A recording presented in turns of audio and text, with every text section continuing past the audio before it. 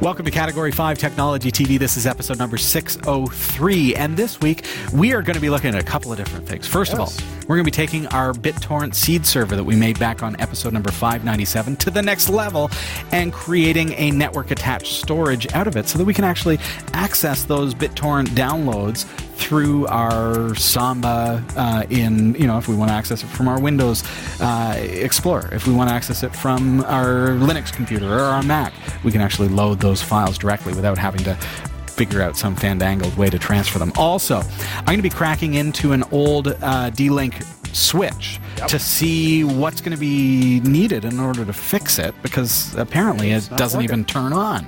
And we have a little bit of kit for your Star Trek fandom, so you definitely want to stick around. We've got a lot of great stuff coming up for you tonight.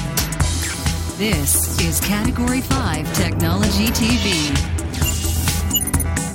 Our live recordings are trusted only to solid-state drives by Kingston Technology. Revive your computer with improved performance and reliability over traditional hard drives with Kingston SSDs. Category 5 TV streams live with Telestream Wirecast and Nimble Streamer. Tune in every week on Roku, Kodi, Plex, and other HLS video players. For local showtimes, visit Category5.tv. Category5.tv is a member of the Tech Podcast Network. If it's tech, it's here. Cat5.tv/TPN and the International Association of Internet Broadcasters. Cat5.tv/IAIB. Welcome to the show, everybody. Nice to have you here again with us this week. We've got a fantastic show planned. First of all, been quite a week here at our studio. That's an understatement. Oh, well, first of all, going back about a week or so, the water main just up the road busted. Oh, I didn't know that. I've never had this happen. I've heard it on the news. People, you hear about it quite frequently. Yeah. But you never think about how it affects you. And there's no water. Right. And we're kind of downhill, so if it floods this way...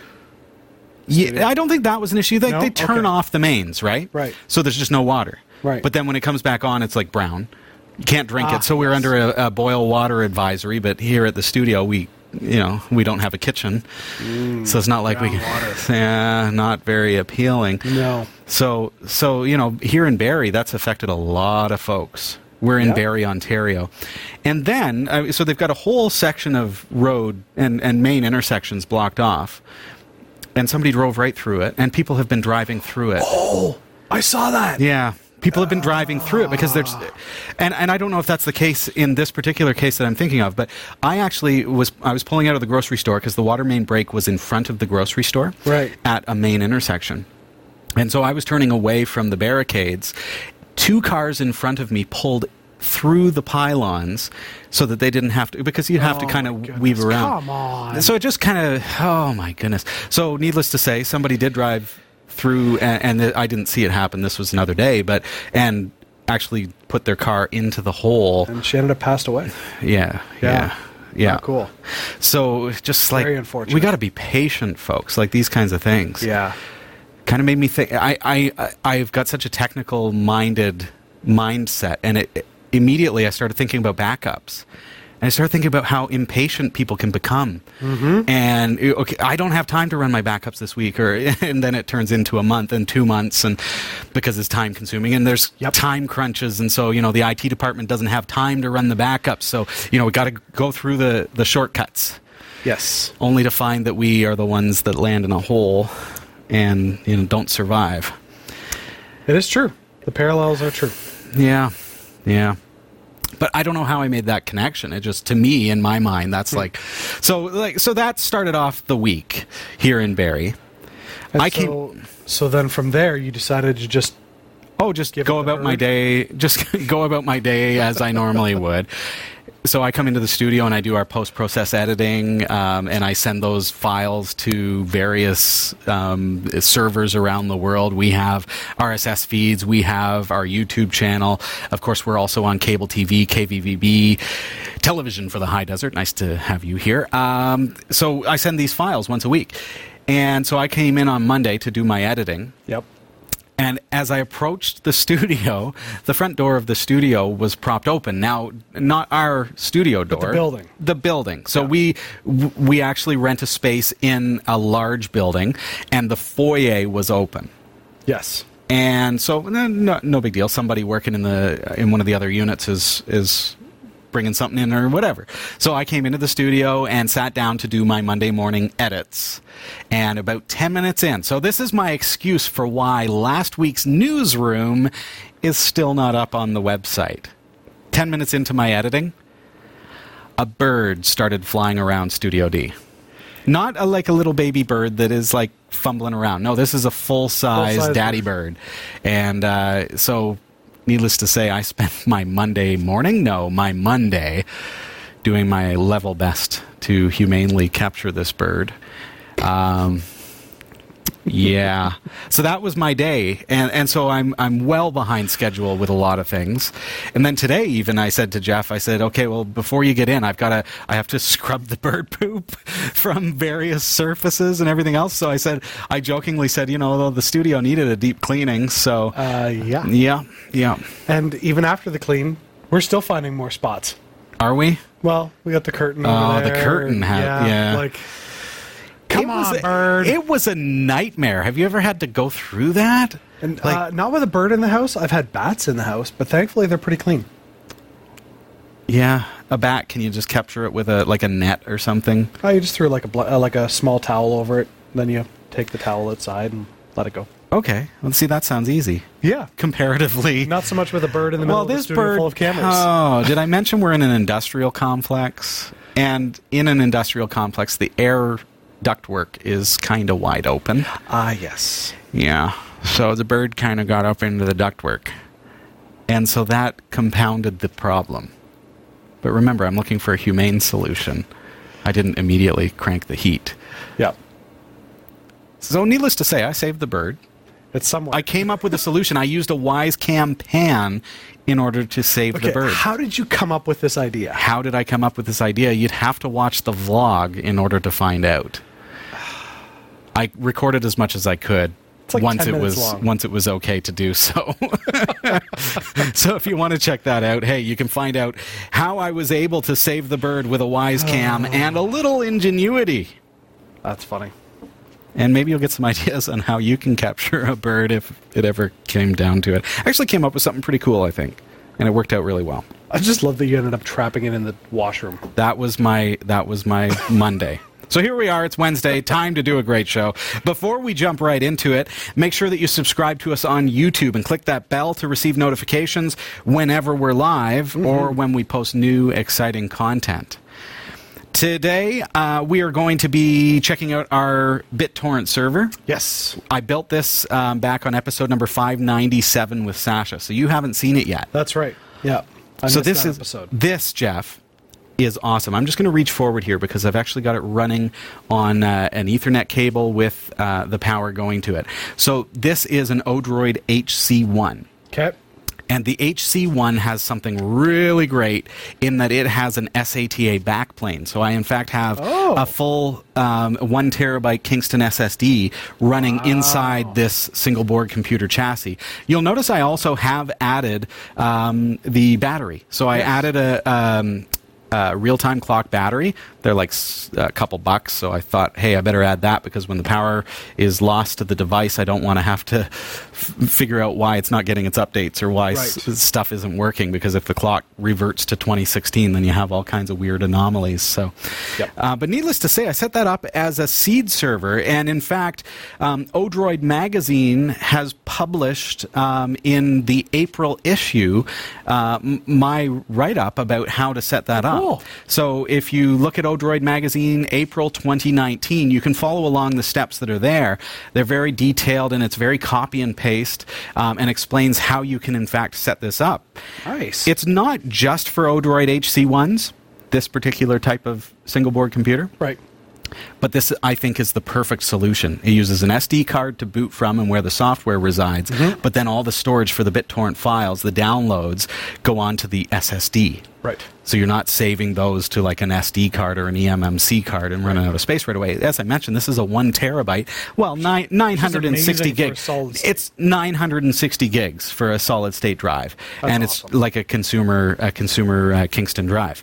So I'm going to hop on to our server. So I've actually got this connected to my network right now at 10.0.0.145. And if I go :9091, And then the default username and password is transmission. Transmission. And this is going to show us what my BitTorrent server looks like right now. So, Jeff, you can see I've got a couple of things still downloading because I'm seeding NEMS Linux. You can see there near the bottom, and up near the top, I'm seeding Category 5 complete seasons. So seasons 1 through 11 are all going to be seeded by this little box. So if people want to...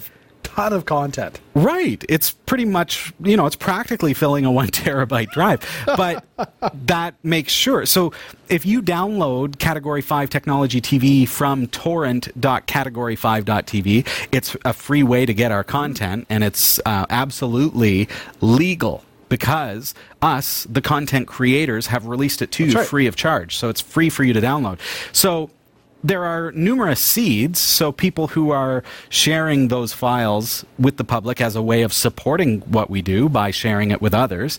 And if all else fails, if there were no other seeds, say, or maybe if there are 10 seeds and ours just happens to be closer to you, you may in fact be downloading it from our little HC1 server. Look at that. That's how BitTorrent works. And you may download half of it from our server and half of it from another person's server. And it could be anything.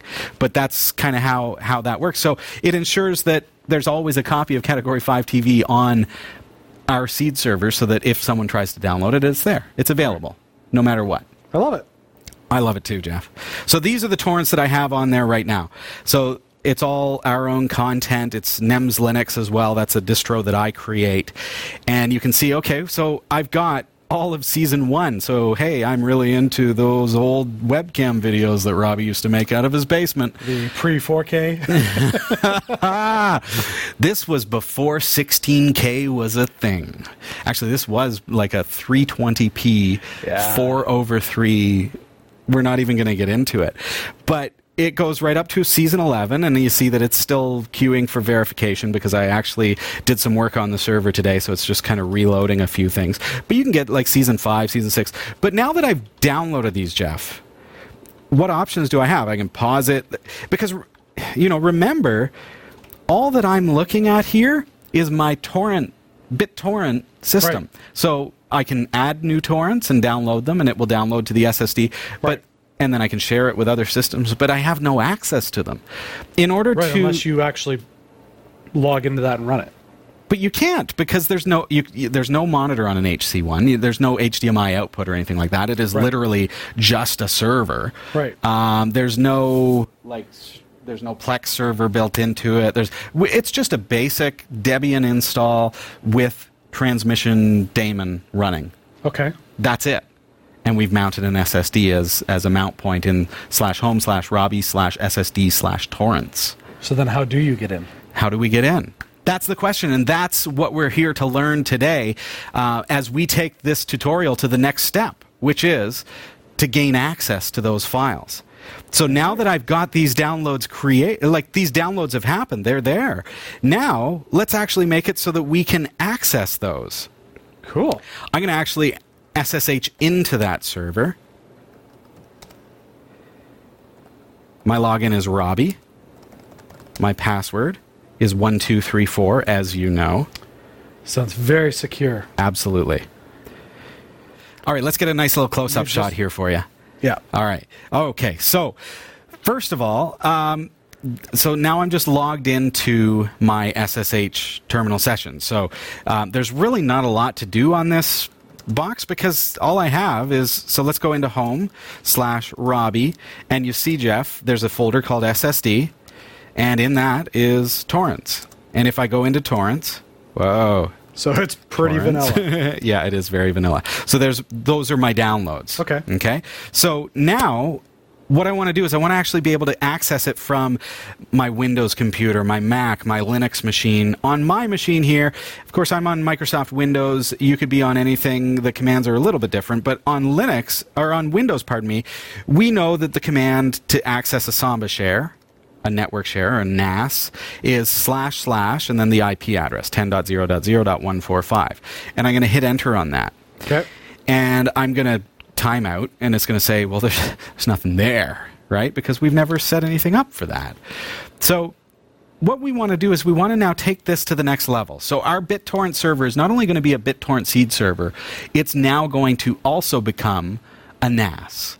Network attached storage. And a network attached storage device allows us to access it through our Samba shares. So Windows cannot access it. Check the spelling, blah, blah, blah.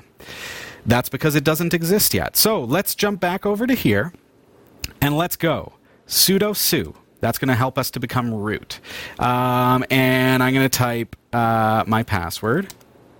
And I'm going to type apt update. If my clock is set correctly, this should go through pretty well. If you get an error about the certificate being in the future, something like that, then you know that it's because your clock is setting correctly. It actually looks like one of our hosts there is, in fact, down because it looks like it's timing out. Yeah. And that can happen because, if a particular host that's in the sources list is not available, there you go. Could not connect to that particular one. That's okay. That's different from that's a timeout because of theirs. Oh, but now look at what I'm seeing. Release file. Updates for this repository will not be applied. Invalid for another 55 days. Oh, come on. It happened to me. So I plugged in the battery, Jeff, but I didn't reset my date. Look at this. February 14th. Oh. What's today as we record this? It's the 10th. April 10th. I do this kind of on purpose sometimes because I want you to see how to resolve these issues. So you're making problems? No, but when a problem happens, I want you to see why and how to fix it. I'm not going to fix it before I do the show, and we could be that show. There are a lot of shows out there on YouTube that it's perfection. But then as soon as you hit a snag like this, you're like, well, I did apt update and it won't do it. Right. Now what do I do? And then you've got to dig in. I'm going to show you what the problem is. So I mentioned it. What we want to do is head on over to my blog, which is baldnerd.com/nerdgasms. And in my Nerdgasms list, you will see a tool called Set Linux Time and Date. Pretty simple, right? Highlight the first line, copy it to your clipboard, and this is actually running the command to set the time and date accurately to the current time and date. So I just pasted that into my terminal, and now, April 10th, 7:18 p.m. as we broadcast this Eastern time. So now let's do apt update, and let's see if anything is different. We're still timing out at mdrjr.net. Looks like that server is just happens to be offline while we're broadcasting live, and there's nothing I can do about that. I could comment it out if we felt we didn't need it permanently. Sometimes that can happen, but They may be down for maintenance or something like that. And when I say comment it out, you could comment it out of your /etc/apt/sources.list file, or there's a sources.list.d folder where there could be some files residing as well. That error is different than the one that we received afterwards. Oh, so that seemed to work. That worked, except failed to fetch mdrjr.net. Right. That's Maverick's repository, could not connect. So their server just happens to be down right now. Right. You may not encounter that one. It's not related to the time problem, but you notice that the time issue, being 55 days in the future, is not an issue any longer. So now I can type apt install Samba. S-A-M-B-A. Get a little closer in there for you. Apt install Samba. Reason that I want to do apt update first is because it's going to now make sure that I'm getting the most current version from the repository. Makes sense. It gets the new repository list. It's telling me it's got all this junk to install. The main thing that I want to check here, of course, these are called dependencies on Linux. These are things that are required in order to have Samba. Just double check where it says to remove, 0 to remove. If that said 1 to remove or 5 to remove, then I need to look a lot closer and make sure that the things that are being removed are not going to break something else that I use on my system. Sometimes that can happen. In this case, it's not going to remove anything. It's only going to install 34 newly installed applications or tools. And I'm going to say yes. And it's also going to upgrade, incidentally, 14 of those for me. So here it goes. It's installing this tool called Samba. Samba is an implementation of the SMB protocol. So SMB is what allows Windows networks to share files. So the lay term that you might be familiar with would be Windows file sharing. Right. When you right-click on a folder and you press share and then you give it a name, torrents, now you can access that from any computer on the network. That's through the Samba protocol, yes. SMB. Yeah. So Samba is the Linux implementation of that protocol. This is asking if we want to use WinS for DHCP. We don't need that. I can just say no, whatever. And carry on. Here we go. It's installing its thing. So this, again, is a very vanilla install. I've got a couple of little issues here and there, but it's nothing to write home about. It's a very basic Debian Buster install, as a matter of fact, because this is the new Bald Nerd base image that you can get at baldnerd.com. While we're waiting for that to install, I can, in fact, show you that new page. Ooh, please do. If you go to baldnerd.com, and you click on single board computers, and then you'll see SBC build base. And there are builds. So these are Debian Buster right now, because here's the thing. I found that everything that's available is Debian Stretch, Debian 9. I want Debian 10. Right.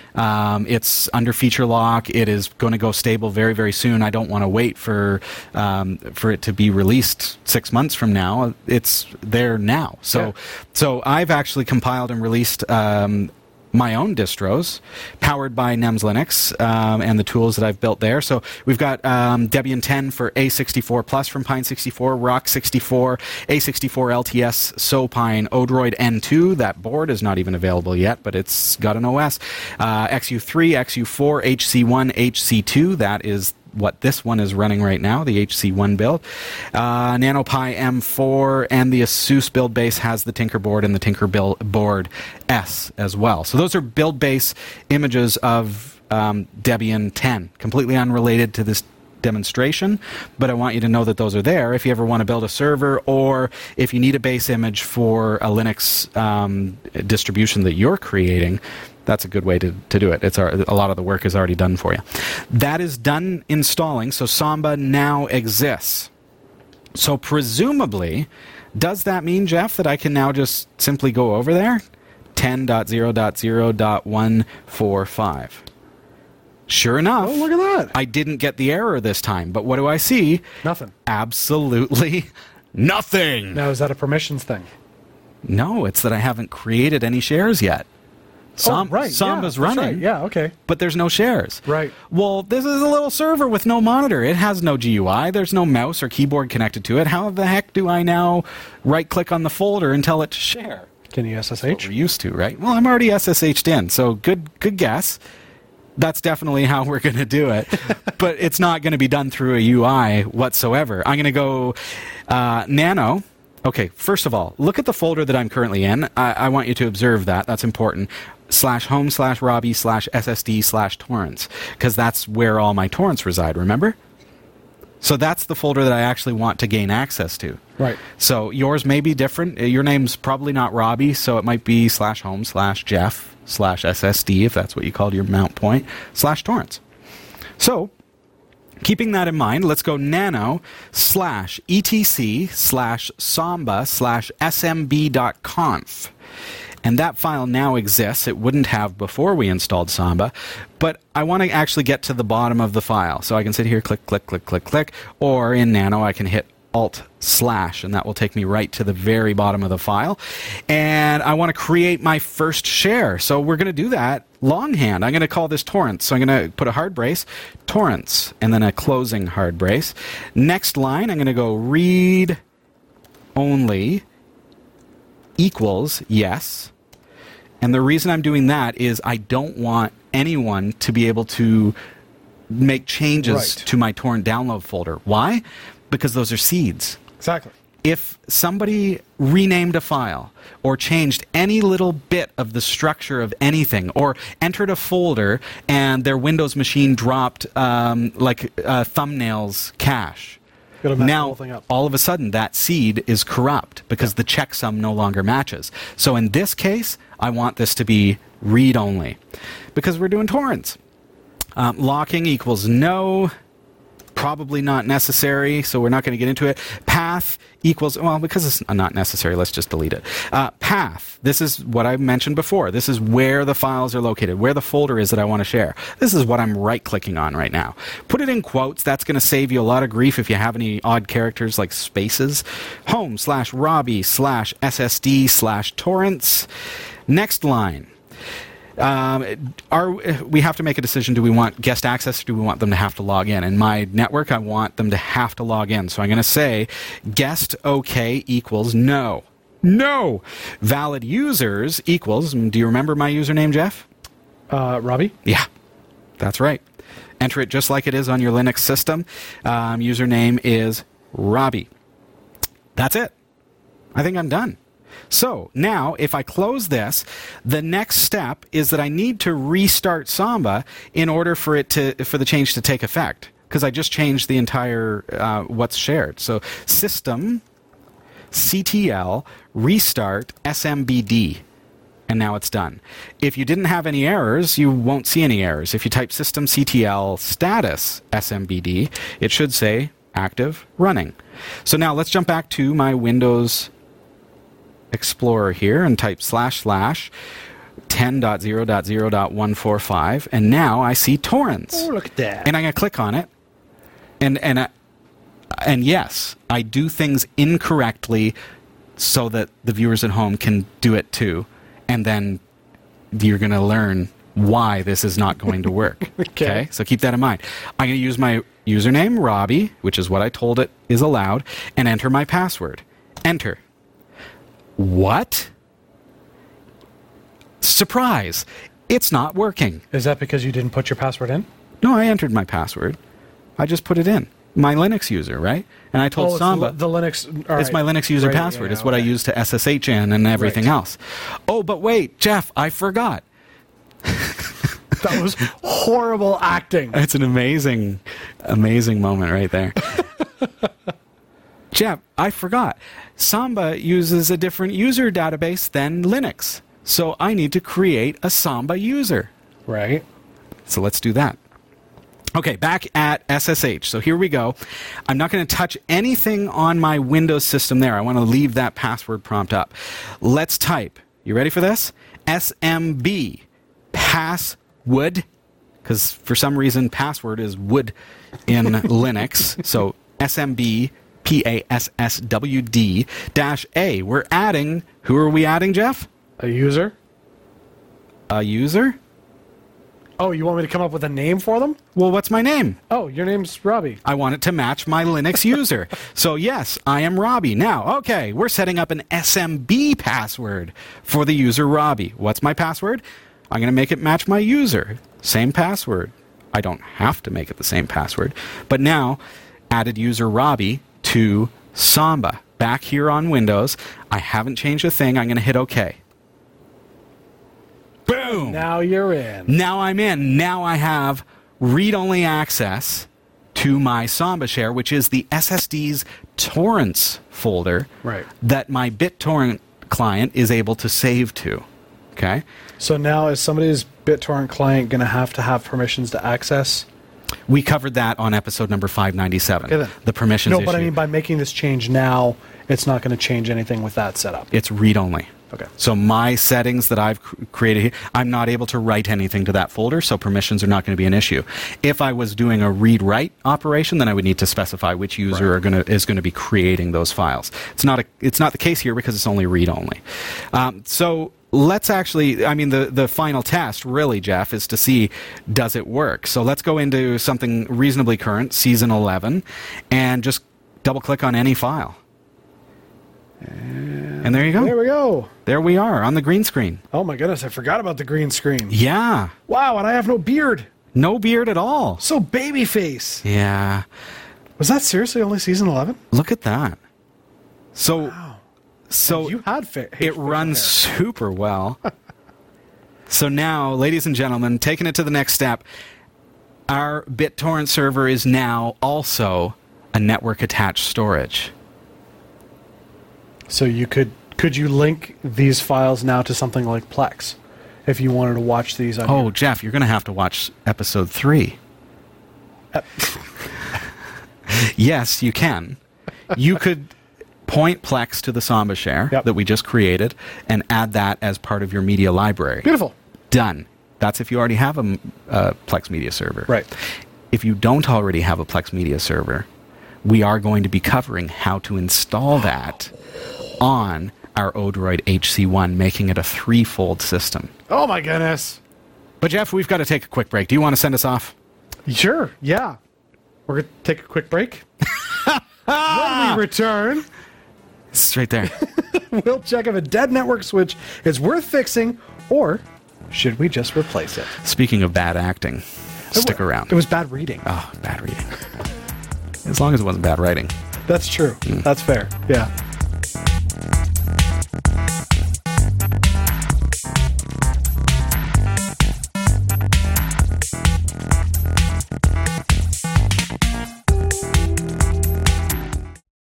For a limited time, get your hands on limited edition shirts from the Category 5 TV network. These high-quality shirts are manufactured by Teespring, a fundraising website, and your purchase will help support the shows we produce. Get yours today and send us your pictures to be featured on the corresponding show. Visit cat5.tv/shirts to support us and get your official network shirt today. cat5.tv/shirts.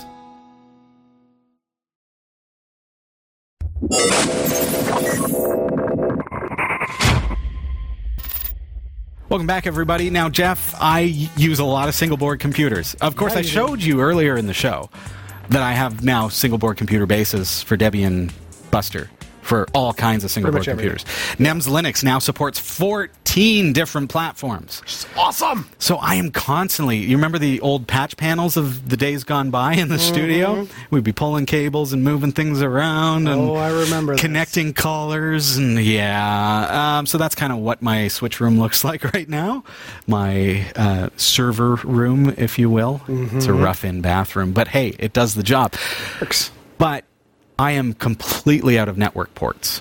I have so many single-board computers that I'm always connecting and working on and building for and then sharing those images that I create. So I want to get a new network switch. I want to get one that is going to have 16 ports. That'll cover me. Yeah. I've got 14 NEMS Linux servers online right now that I'm having to, patch in and then unplug when they're not in use. Sounds like 16 more will get me than by. 16 then, because you're going to be adding more. Well, remember, I want to add 16. Yes. So I'm going to supplement what I already have with another 16. So a 16-port switch would do That'll keep you real going to the end of the year. Yeah, at least. So but they're $50. Anyways, for like a 10 over 100 cheap, good switch. All right. You can get gigabit switches. That's fine. But for what I'm doing, 10 over 100 is going to be fine. Fast Ethernet is great. So I have one, Jeff. All right. That was given to me a long time ago because... I was going to say, that looks old. This is a DSS 16 Plus from D-Link. It's just a rack mount switch. It doesn't look current like this year. Oh, we didn't unbox it? Yes. Yeah, I see. No, but it was given to me because it doesn't work. It doesn't do a thing. You plug it in and it just doesn't even power on. Really? Yeah. So let's throw it out, right? Let's put that in the landfill and see if it decomposes. Most people do. Yeah. But do we need to do that? No. Should I just go to Amazon and spend $50 plus tax plus shipping, whatever else? I'll fix it. Or should we see if it's worth tinkering? I feel like I should blow it up right now and say, throw it out. I'm going to skip over here. Really? Yeah. And here I am. Ta-da! Okay, so this is just a 16-port dead switch that doesn't work whatsoever, doesn't even fire up.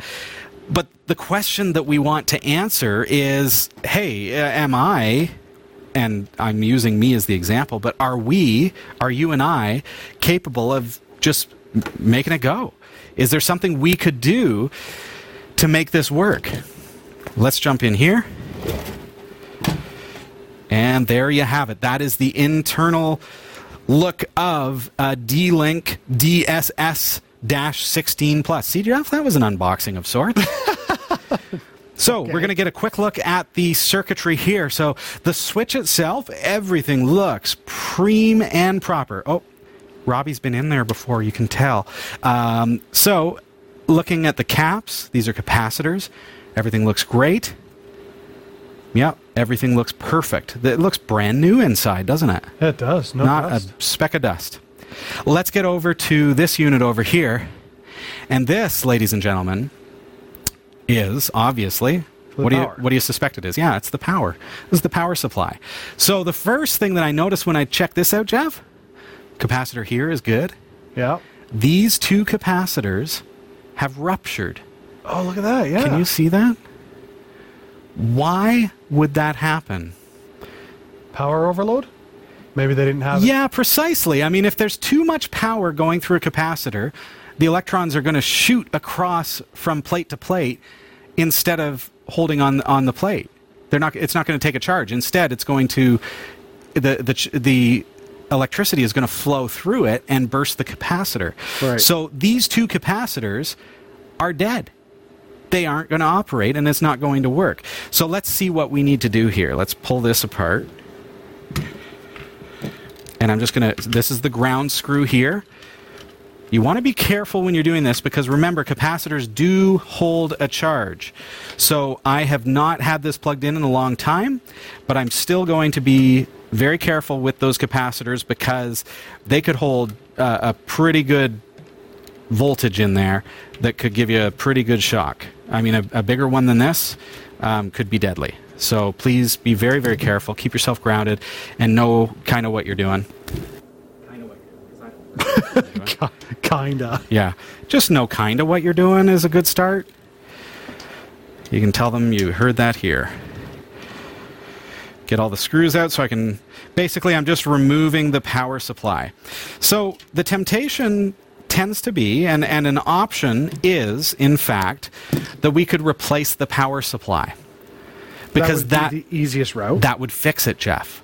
And if you send it away to a repair shop that's going to charge you probably as much as I could buy it for, $50, then that's probably, that could be what they're going to do. But this is literally everything else looks perfect. So I've inspected the capacitors and resistors and everything else. Everything looks fine except for those two ruptured capacitors. Right. So I have discharged these, but you would never touch the contacts here because, as I said, they could have electricity still within the capacitor. We're going to be looking at that next week. Don't you worry. I'm going to show you how to discharge those safely. In the meantime, these capacitors being burnt out, what I need to do is I need to look at the capacitor itself, get really, really tight in here, and you're going to see a couple of things. First of all, the voltage is 10 volts. Okay? That's important. We don't want a 48 volt capacitor. And it's 1000 UF. So those are the capacitors that I need in order to replace this. So $50 to replace the switch. On Amazon, 5 of these particular capacitors, 10 volt, 1000 UF, are going to be $8. Wow. $8. So, tune in next week. We're going to see if my mad soldering skills is going to be enough to save this switch. I feel like we need to have It's Alive Maybe we will, Jeff. Maybe we will. Well, that's exciting. We will. I'm looking forward to that soldering job. Yeah, so that I placed the order, and those capacitors are on their way, and I'm going to see if we can fix that. A very, very simple fix in contrast, when you look at the electrical components and what actually has to be repaired. But as I say, the temptation, and sometimes even you get in the forums on how do you fix, and the instruction is buy a new power unit. Right, but the whole circuit board. The rest looked good. Yeah, the rest is fine. Yeah. So presumably it's fine. So by removing those capacitors, it had a surge go through it or something like that. By removing those capacitors, which in essence protected the rest of the circuit, and replacing them with the exact same capacitors, we should be able to boot it. We'll find out next week. I know the chat room was really excited about soldering, so I think there's like a collective "aww" for this week. Yeah, they just want to see Robbie fail. Exactly. No, well, I'm going to pass. About the major jolt, and they're amazing. Like, "This is going to be good." Oh, this is going to be awesome! Stand back, everybody. Ready for it? Ready?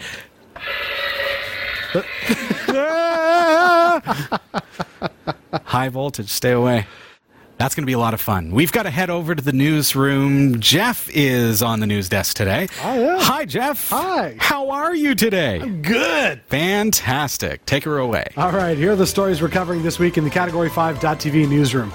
A piece of malware has been found on both iOS and Android that's been stealing contacts, audio, location data, and more for several years. Sony has created a colossal 16K screen, which will soon be on display in Japan. A newly discovered privilege escalation flaw in the Apache web server allows malicious users to gain root access to the underlying OS. And astronomers have revealed the first ever image of a black hole that exists in a galaxy called M87, and it's 500 million trillion kilometers away. These stories are coming right up. Don't go anywhere.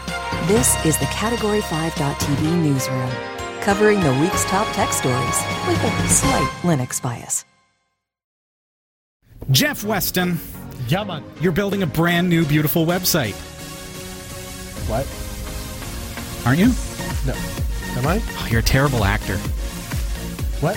This is where acting comes into play. Oh, I didn't know we were acting. You're supposed to act. Okay, fair enough. All right. Yeah, I'm building a really cool website. Are you building a really cool website? Just because Jeff is confused doesn't mean you have to be. Visit cat5.tv/dreamhost to sign up for unlimited web hosting for your website with unlimited email accounts, MySQL databases, the latest version of PHP, WordPress, and more, and even a free domain name registration. It's less than $6 per month, so sign up today. cat5.tv/dreamhost. I'm Jeff Weston, and here are the top stories we're following this week. A piece of malware has been found on both iOS and Android that's been stealing contacts, audio, location data, and more for several years. Researchers recently discovered a well-funded mobile phone surveillance operation that was capable of surreptitiously stealing a variety of data from phones running both the iOS and Android operating systems. Researchers believe the malware is so-called lawful intercept, and it's sold to law enforcement and governments. Exodus, as the malware for Android phones has been dubbed, was under development for at least 5 years. It was spread in apps disguised as service applications from Italian mobile operators. Exodus was hidden inside apps available on phishing websites and nearly 25 apps available in Google Play. In a report published 2 weeks ago, researchers at Security Without Borders said Exodus infected phones estimated to be in the several hundreds, if not thousand or more. Exodus consisted of 3 distinct stages. The first was a small dropper that collected basic information about the device, such as the IMEI and the phone number, and sent it to the command and control server. A second stage was installed almost immediately after the researchers' test phone was infected with the first stage and also reported to the control server. That led researchers to believe that all phones infected with Stage 1 are indiscriminately infected with later stages. Stage 2 consisted of multiple binary packages that implemented the bulk of the advanced surveillance capabilities. Some of the variants encrypted communication with self-signed certificates that were pinned to the apps. The binaries could also take advantage of capabilities available on specific devices. For one instance, one binary made use of protected apps, a feature in the highway phones, to keep Exodus running even when the screen went dark, rather than to be suspended to reduce battery consumption. A third stage would attempt to let Exodus again to gain root control over infected phones, typically, though, through the use of an exploit dubbed Dirty Cow. Once fully installed, Exodus was able to carry out an extensive amount of surveillance, including recording phone conversations, extracting calendar events, record audio or video, or take photos at will, view the address book or call log, read SMS messages, and more. That's a big list. The researchers say that their analysis of Exodus led to this discovery of servers that, in addition to Exodus, hosted an iOS version of the malware. The iPhone surveillance malware was distributed on phishing sites that masqueraded as mobile carriers. The iOS version was installed using the Apple Developer Enterprise program, which allows organizations to distribute in-house apps to employees or members using the iOS App Store. The apps masqueraded as mobile carrier assistance apps that instructed users to keep the app installed on their device and stay under Wi-Fi coverage to be contacted by one of our operators. It's not clear how many phones were infected by the iOS apps. The iOS variant isn't as sophisticated as Exodus. Unlike Exodus, the iOS version wasn't observed to use exploits. Instead, it relied on documented programming interfaces. It was nonetheless able to exfiltrate a variety of sensitive data. The researchers reported their findings to Apple, who swiftly revoked the enterprise certificate. The revocation has an effect of preventing the apps from being installed on the new iPhones and stopping them from running on infected devices. Similarly, when they reported their findings to Google, the infected apps were removed from Google Play. This is scary stuff. The fact that it lasted for so long before being caught. Well, and where is it from? I mean, the bottom line is, like, what is this surveillance app? Is it right?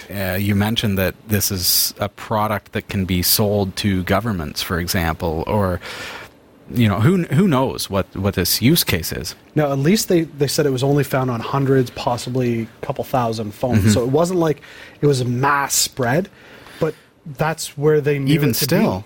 That it exists. I think it just points out the fact that, okay, these types of exploits can exist. So if, and I use the government example, if a government was to want to surveil a certain group, then could they not use this technology in order to do it? Yeah. Really goes to show the difference between iOS and Android as well, as far as the sophistication in their capabilities as a company to lock down their devices. Whether you like that or not, I don't particularly like the Apple's abilities. Right.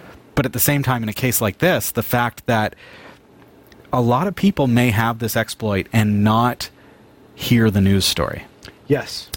Those people, if they're on iOS, are safe because it will not load on their phone anymore. Right. Those people on Android, all they did was delete it from the store. It can't install it now, but if it's already installed, it's still running. It's still listening to their conversations. So it really shows that a huge distinction between the two companies as far as how their control can be used for good. I would hope, though, that both Apple and Android would contact whoever they think has accessed this app to say, you might want to get rid of this. Or the people? Like the users? Yeah, because, I mean, if I download again, something... who knows, though? Like, this could be used... If I download an app through, say, the Google Play Store on my phone, then there's a record of that. So then I should be able to be contacted through my Google account to say, you've downloaded this app, you need to uninstall it because there's a vulnerability to it. So I would think there should be some sort of check and balance communication system, but maybe not. I don't know. Yeah. And it brings to question, though, because, I mean, this is it was pulled from the Google Play Store, but there's other Android stores where you can get apps. And so it makes me wonder, was it pulled from them as well? Or was it just the Google Play? So yeah, and I just can't help but think of, as you're speaking about this, the case where the FBI was trying to get Apple to unlock an iPhone. Oh, right. Like, and so I just think about that, and I think, okay, so they're a legitimate entity trying to get access to. Well, what if legitimate government entities are using this type of, like, think of the NSA and the exploits in Eternal Blue on Microsoft Windows 10. Right. This is something that came with, if you upgraded to Windows 10 when it was first released, you had an NSA exploit in your computer. Nothing's free, just so you know. So of course, when Eternal Blue was discovered, it was patched against and blocked, but up until then, everybody was susceptible. So could it, if governments are using this as ways, and I only use that example because it just strikes me as this seems bigger than just some malware company, not in size, but in capability. Yeah. Like something that is funded by something larger than just a hacker group. Right. Yeah, especially because it was funded for the last 5 years. Yeah. So, and it would have taken a massive amount of funding to do. Yeah. Very interesting story nonetheless. All right. Sony has created a colossal 16K screen, which will soon be on display in Japan. Sony's display contains 16 times as many pixels as 4K television and 64 times as many as a regular 1080p high-definition TV, meaning it can show images in far more detail than normal. This will let viewers stand close to the unit, which is larger than a bus, without its image looking blurred. One expert said it would take likely decades for 16K tech to filter down to consumer products. The 63-foot long by 17-foot high screen is currently being installed at a new research center that is built for Japanese cosmetics group Shiseido in the city of Yokohama, south of Tokyo. It's so large that it's going to stretch between the first and second floors. Now, Sony had previously designed a separate 16K display that went on show at Tokyo's Haneda Airport in 2014, but that looked like it was made up of dozens of smaller screens rather than presenting a single seamless picture. Now, the new supersized installation has in fact been created over several modular panels, but because they don't have bezels, they can fit together without any visible gaps to create the impression of being a single screen. Now, Sony calls the technology Crystal LED, which is its brand name for micro LED display tech. Samsung is also experimenting with the format. For now, Sony is pitching a range of smaller, low-resolution Crystal LED displays for use in office lobbies, car showrooms, cinemas, and theme parks. Since little 16K footage exists elsewhere, the firm has produced its own film for Shiseido showing life-size animal wildlife.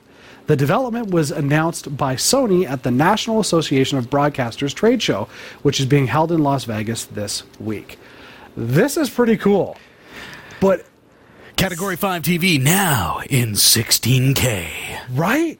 Like, I mean, we're used to 4K, so to think 16K... I'm used to 1080p. Well, fair enough. And it looks great. But like 16K, that's mind-blowing. I think that the technology, Jeff, has such a potential for... yeah. Okay, first of all, yes, it's panels. Okay? But so who they're cares? bezel-less panels. No, who cares? I mean, they've made it so that it is absolutely seamless. So, Right. yeah, you can take two panels and butt them up against each other, and it's seamless as long as they're flush, right? Right. They're going to be mounted that way. So now these are portable, presumably. So, you know, you've got panels that can now be shipped in a spaceship. Just saying.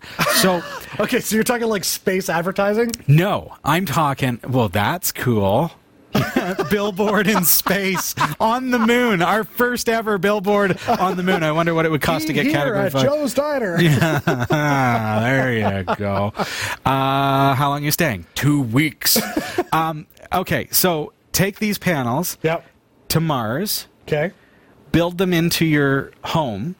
So you've got a panel that is 17 feet high. Yeah. Okay, like a normal ceiling. Here, our ceilings are quite high at 10 feet. 17 feet high. Now, make that so that it is a natural landscape of Earth.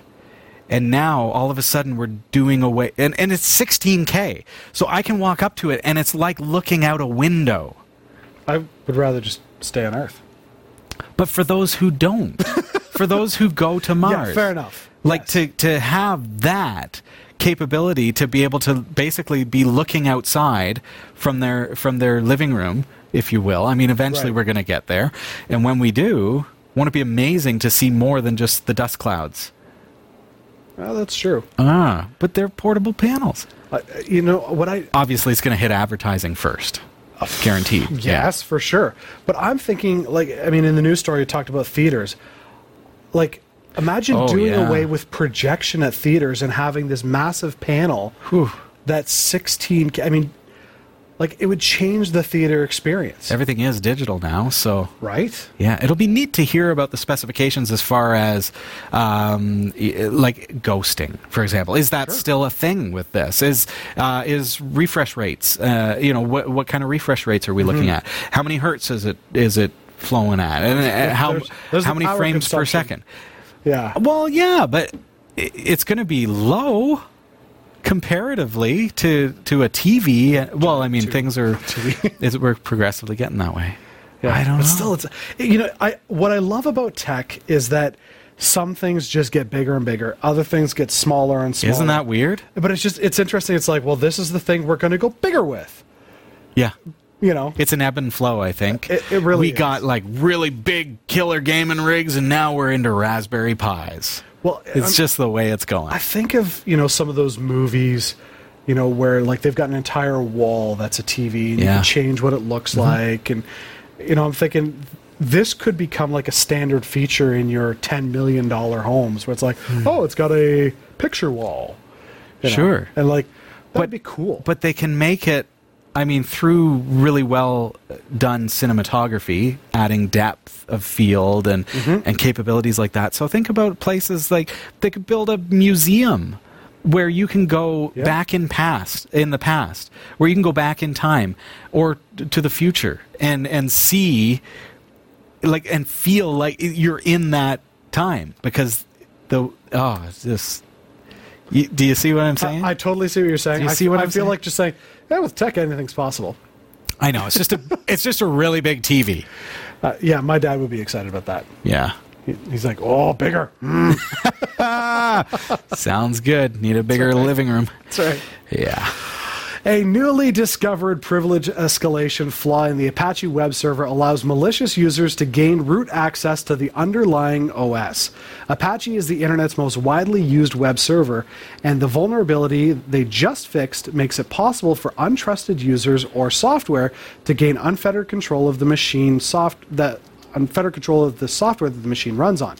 With the exploit, the attacker could do just about anything. The vulnerability makes it possible for unprivileged scripts to overwrite sensitive parts of the user's memory, and therefore, a malicious script could exploit this to gain root privileges. The vulnerability poses the most risk inside web hosting facilities that offer shared instances, in which a single physical machine serves content for more than one website. Typically, such servers prevent an administrator on one site from accessing other sites or the sensitive information settings of the machine itself. If one of the users successfully exploits the vulnerability, they gain full access to the server, just like the administrator at the web host. Another risk is that this vulnerability allows other vulnerabilities to also gain root. An issue that previously had limited permissions would be able to be executed as root, allowing it to do absolutely anything with the server. The vulnerability affects only Apache version 2.4.17 to 2.4.38 when running on Unix-like systems, and it's estimated that around 2 million servers are affected. People who rely on Apache, particularly customers of hosts that provide shared instances, should ensure that they're running version 2.4.3.9. 2.4.39. And I think this affects people who use shared hosting greatly. Yeah. So if you are on Linode or Amazon AWS who are susceptible to this, you need to make sure that you're running 2.4.39. Yeah, well, I think of how many people have transitioned like their businesses and everything to the cloud. Yeah. And how many... How do you know who else is on that server? Right. Yeah. So how many other server or like companies could be on that one particular server? And if they haven't fixed this vulnerability, like your cloud is now raining on everybody's parade. Ba-dum-ba. You only get that kind of comedy here, folks. Yeah. Oh, good time. Astronomers have revealed the first ever image of a black hole that exists in a galaxy called M87, which is 500 million trillion kilometers away. It measures 40 billion kilometers across, which is 3 million times the size of the Earth, and has been described by scientists as a monster. The black hole was photographed by a network of 8 telescopes across the world. Details have been published today in Astrophysical Journal Letters. Professor Heino Felke of Rijnmond University in the Netherlands said, "What we see is larger than the size of our entire solar system. It has a mass 6.5 billion times that of the sun, and it's one of the heaviest black holes we think exists. It's an absolute monster. The heavyweight champion of black holes in the universe." There's a title for you. He says, although they're relatively simple objects, black holes raise some of the most complex questions about the nature of space and time, and ultimately of our existence. He goes on to say, it's remarkable that the image we observe is so similar to that which we obtain from our theoretical calculations. So far, it looks like Einstein is correct once again. Having the first image will enable researchers to learn more about these mysterious objects. They will be keen to look for ways in which the black hole departs from what's expected in physics, though. No one really knows how the bright ring around the hole is created. Even more intriguing is the question of what happens when an object falls into a black hole. Professor Felke had the idea from a project when he was a PhD student in 1993. At one time, no one thought it was possible, but he was the first to realize that a certain type of radio emission would be generated close to and around the black hole, which would be powerful enough to be detected by telescopes on Earth. He also recalled reading a scientific paper from 1973 that suggested that because of their enormous gravity, black holes appear 2.5 times larger than they actually are. These two previously unknown factors suddenly made the seemingly impossible possible. After arguing this case for 20 years, Professor Felke persuaded the European Research Council to fund the project. The National Science Foundation and agencies in East Asia then joined in the bankroll of the project to the tune of more than £40 million.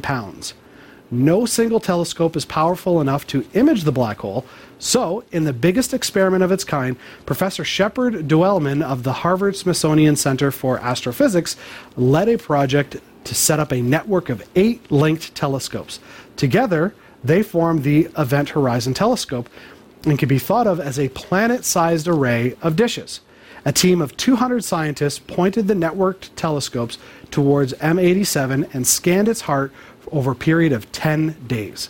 The information they gathered was too much to be sent across the internet, so instead the data was stored on hundreds of hard drives that were flown to a central processing center in Boston, US, and Bonn, Germany to assemble the information. This is a wild story. I love it because it's tech, it's space, it's collaborative approaches, like it's everything that just makes technology fun.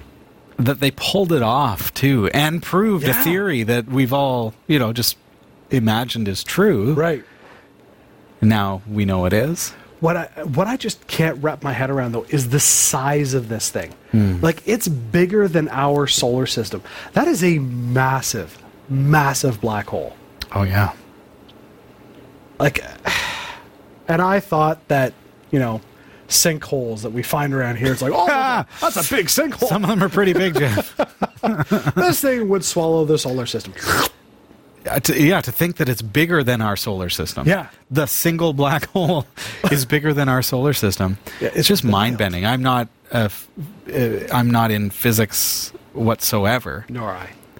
Let alone like theoretical physics, and wow, like it just blows my mind. I can't get my head around it, but being a fan of sci-fi and being into technology and seeing how they're using technology to discover these kinds of things and capture them, and be able to process. I mean, they're talking about the capabilities that they have to create algorithms that will now take this imaging data and make it clearer so that it's not quite as fuzzy as the image that we saw today. Which is wild. Yeah. And it's all from radio transmissions. That's nuts. It's crazy. It's incredible. That's what it is. It's so much fun. I want to take a quick look at our cryptocurrency market, how things look this week. So according to CoinGecko, this is what the crypto market looked like as of 1800 hours Eastern time on Wednesday, April 10th, 2019. Bitcoin gained $37.59 US dollars. It's at $5,270.61 US dollars, aka 61 cents. I can say it however I like. Litecoin is at 83.35 US dollars. Ethereum is at 175.08, losing just $1.46. Monero is at 69.97, staying pretty static this week.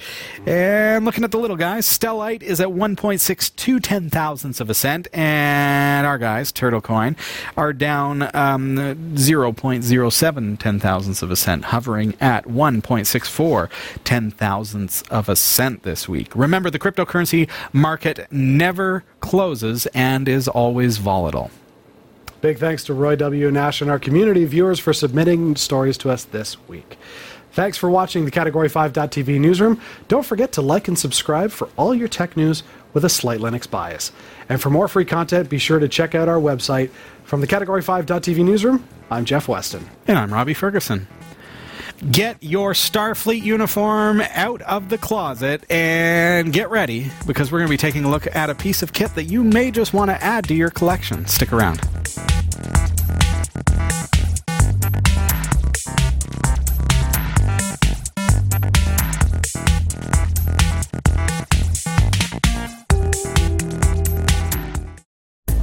Whether you shop on ThinkGeek, GearBest, B&H Photo Video, eBay, or Amazon, or even if you want a free trial of Audible, you'll find the best deals and support the shows we produce by simply visiting the shopping sites you already frequent by using the links on our website. Visit category5.tv/partners for the full and ever-growing list, and help us create more free content like this show. Thank you for shopping with our partners, and thank you for watching.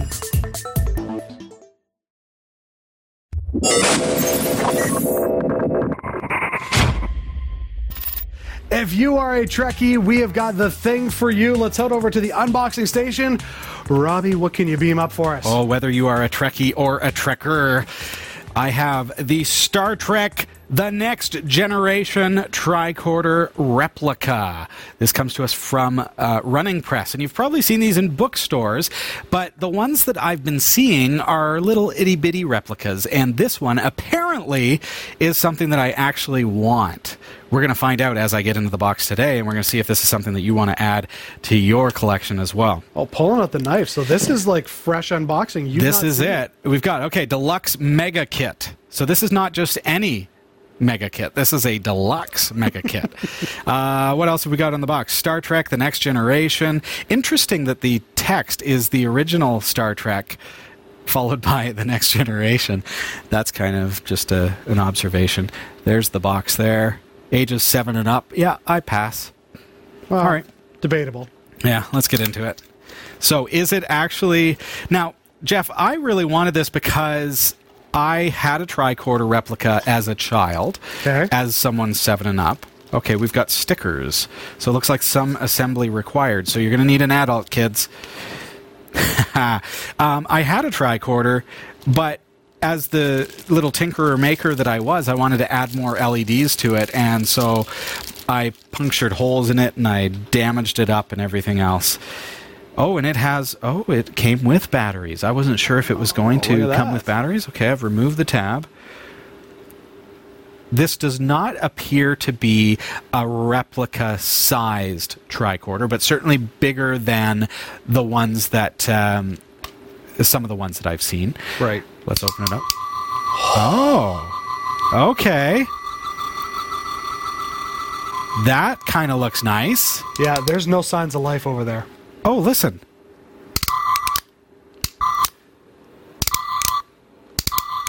That's an actual tactile clicking. There you go. Okay, so stickers on. Whoa, it's self-closing. That ain't half bad. Spring activated. Yeah. Okay. So how do you put the stickers on? How the heck do you put the stickers on? If you were Data, you'd be able to figure it out. Hold it like that. And get a sticker. And... Oh! Okay. Let's look at the instructions here, Jeff, because I know you want to. Yes. Okay, they're numbered. Okay, that helps. Well, so we've got a diagram that shows us where each sticker goes. So 1 is going to go Where's that? Oh, up here. Okay. One is going to go up here. There? Yeah, there. Okay. Shall we try, Jeff? I think so. 1. Don't put it on the wrong way. Okay, have I got it the right way? According to the diagram, it appears you Yeah, do. I seem to. Okay, this one's easy enough. I love that it's a tech show and we're putting on stickers. Yeah, it's a sticker. So, the replica nature of it, that it's stickers. But these are nice stickers. I mean, this is like shiny, metallic, glossy kind of decals. It's not too bad. Let's see how it looks. Okay, 2. Where's 2? 2 is there. So where does that go? I don't know, Jeff. I feel like you need to take it home for assembly purposes. Figure it out. And then play with it to make sure it works properly. We've got a little booklet here that has some... I kind of laugh at this, folks. I mean, we've got a picture of NCC 1701. Then we've got a quote by Jadzia Dax. Oh, my gosh. That's funny. Yeah. So, there's NCC 1701D. What does it say? Okay. At least we're right era. Pictures from TOS. There's TNG. TNG's bridge. Tricorder from TOS.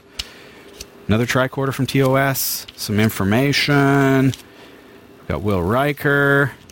What else have we got here? NCC 1701D. Is that D? Yes, it's only got 2 nacelles. What else have we got? Beverly Crusher. Some text. A real tricorder. There you go, from the show. Open that up and stick it to your wall. Remember back in the days? It's not that big to stick to your wall. That looks like a medical tricorder. And what else? Oh, Wesley Crusher right at the end. He made it. Oh, it's the young Wesley. There he is, the young Wesley holding a tricorder. Well, there you have it. Okay, so let's fade to black and come back. There you are, Jeff. And Jeff figured out that you can actually pull it a little bit harder and it won't close all by itself. Though you can. It clips. There you go. So I've got all the stickers on. I noticed that, this one doesn't want to stay, Jeff. Right. Okay. You may have to press it down at the corners just to... Yeah.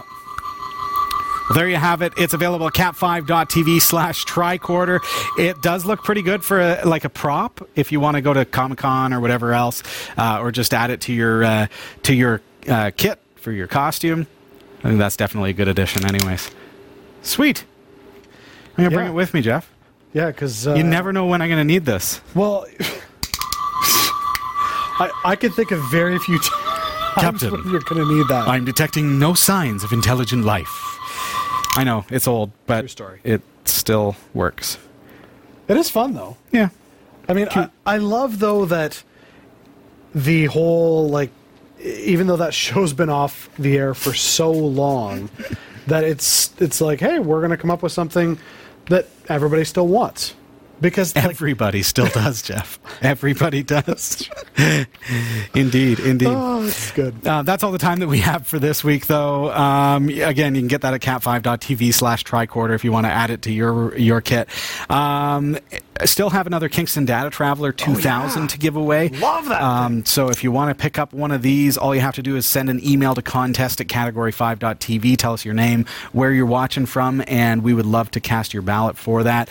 A great question came in asking, hey, if I cast a ballot one week, do I have to recast the following week? And the answer is no. Unless you've won, you still remain in the contest until we are out of Data Traveler 2000s, and we've got one left. Thank you to those who have been supporting Category 5 TV. We do need to replace our broadcast server, and it does cost a lot of money, and I appreciate everyone who has been pitching in for that. You can do the same at donate.category5.tv if you've got a little extra that you can throw in the tip jar. We greatly appreciate that, and just mark it for for wherever it's needed or for upgrades in the studio, and we'll make sure that that's allocated toward that new broadcast server, which is just going to make things a lot better around here behind the scenes, and it's going to improve the quality of the show as well. Thanks. 16K. Not quite. Maybe 2.4 though. It might be a possibility. Thank you also to our patrons who give as little as $1 per month just to support Category5.tv on a recurring basis, and it makes a huge difference, and we appreciate you as well. And don't forget, we are on Twitter at Category5TV. I am personally on Twitter at Robbie Ferguson, and I follow back if you want to follow me. You can catch us on Roku, Kodi, Plex, any other media player. We've got RSS feeds through our website. Category5.tv is where it all comes together. We're obviously on YouTube, on Facebook, and anywhere else. Just do a search for Category5TV, and you shall find us. Yeah, our BitTorrents are available at torrent.category5.tv if you want to download entire seasons of Category 5 Technology TV. That's available to you as well. But that's it for this week. Good times. Next week, we're going to be seeing if those capacitors have come in from Amazon and seeing if we can fix, through some soldering, fix that Netgear, or D-Link. It's a D-Link network switch. And hopefully Sasha will be back as well. Indeed. Very good. Have a wonderful week, everybody, and we'll see you next week. Bye. Bye.